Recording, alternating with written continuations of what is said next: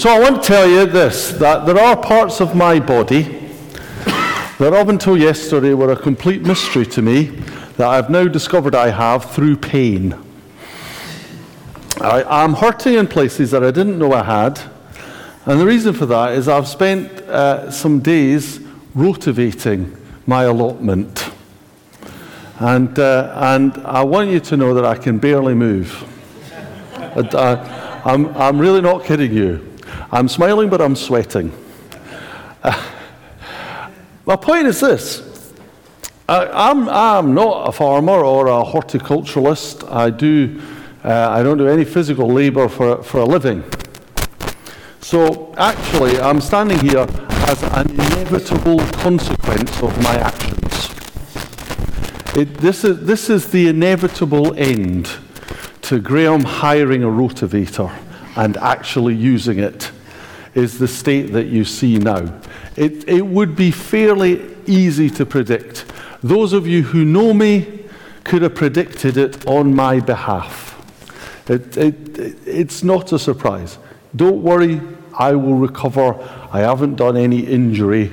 I'm just really feeling it. And that's how it goes. Now, why would I tell you that? Why would we do the thing with the train track? And the answer is this, that God is a judge. And a lot of people mistake what God as a judge is. So what is a judge? Because the Bible tells us God is a judge. So when we have a trial, the judge is there to ensure that everything is conducted according to how it's already prescribed it should be conducted. Is that correct? That lawyers are not allowed to say things that they're not allowed to say. That people are not allowed to manipulate evidence.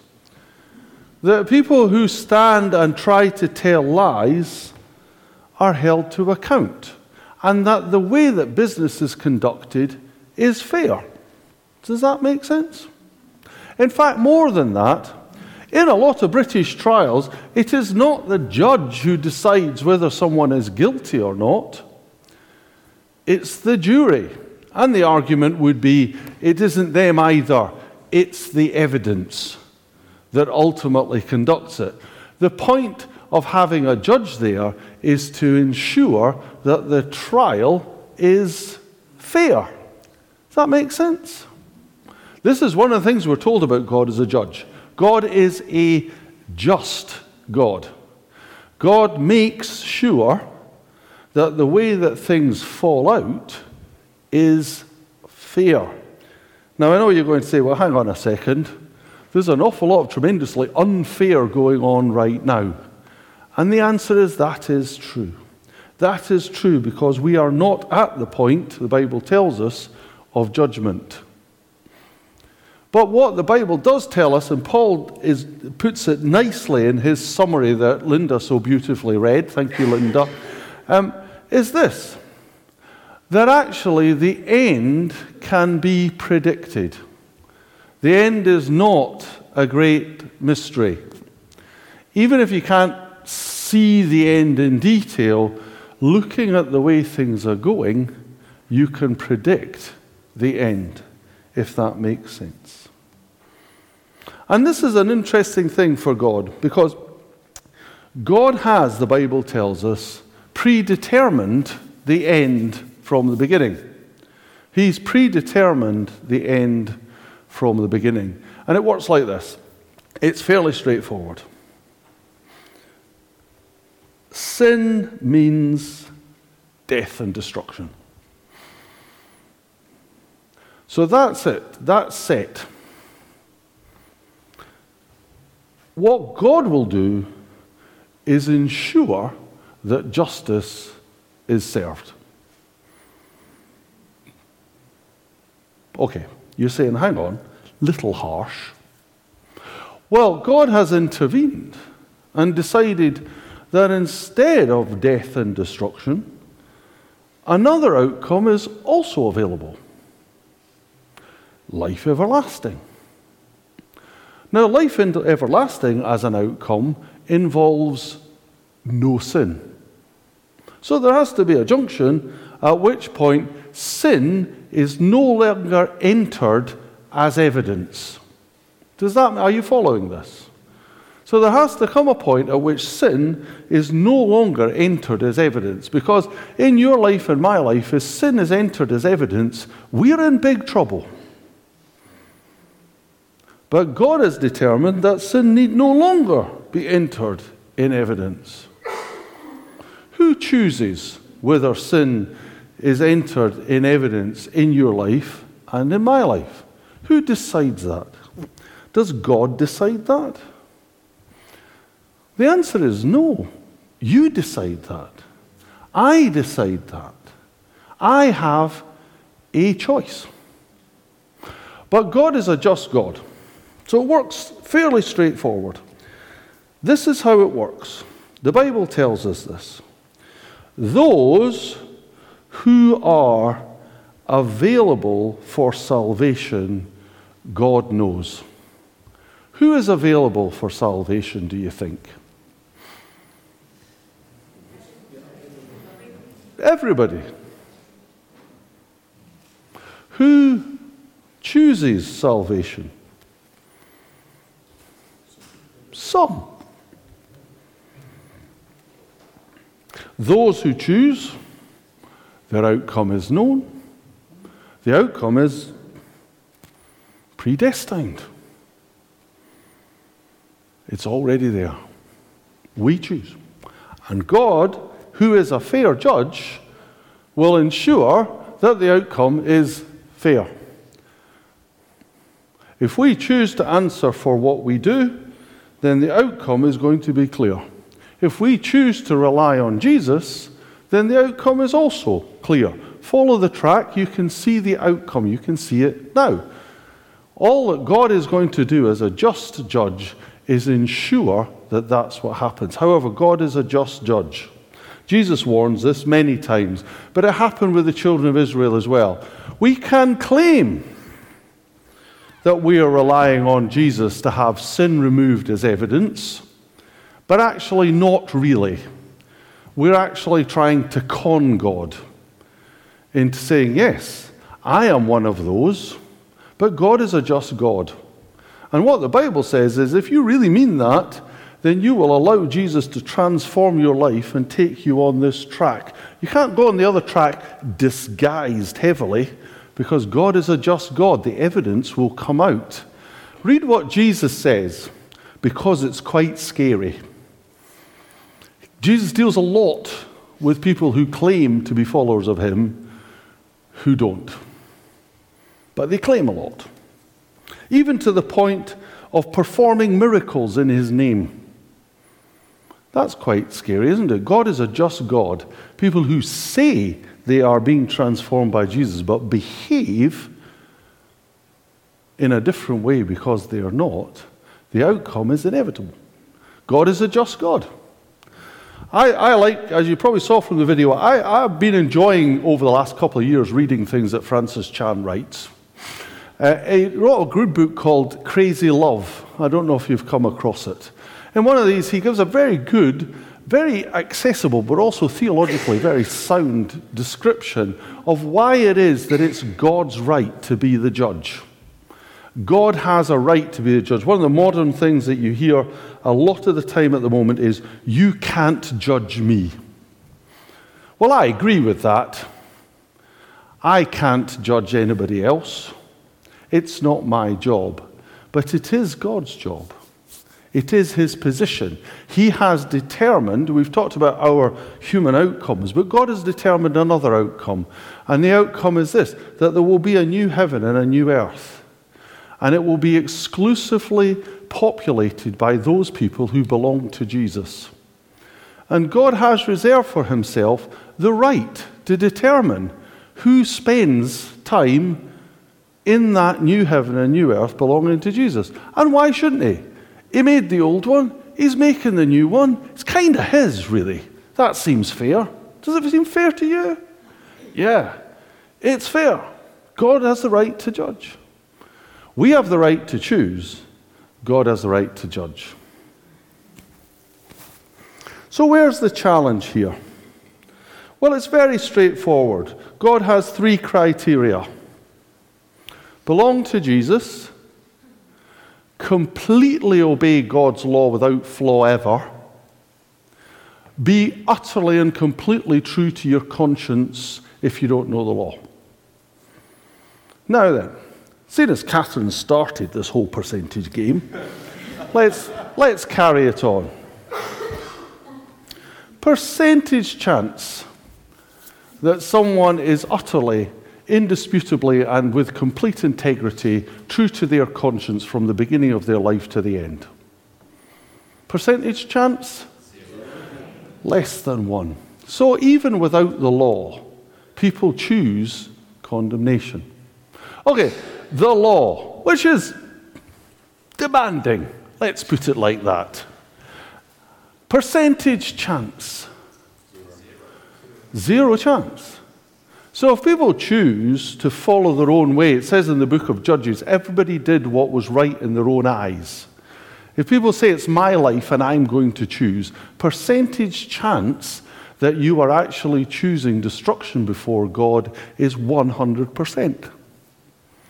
If we like to get self-righteous, and let's face it, who doesn't?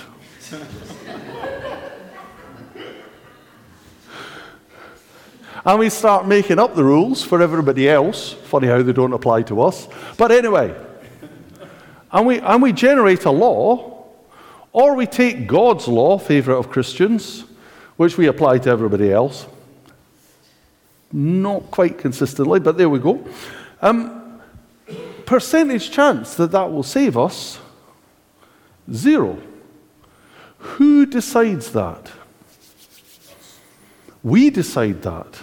This is what Paul says. He says their consciences sometimes justifying them, sometimes condemning them. What did Jesus say? Remember that famous verse? For God so loved the world that he gave his only Son, that whoever believes in him will not perish, but have everlasting life, because the Son did not come into the world. Do you remember the rest of it?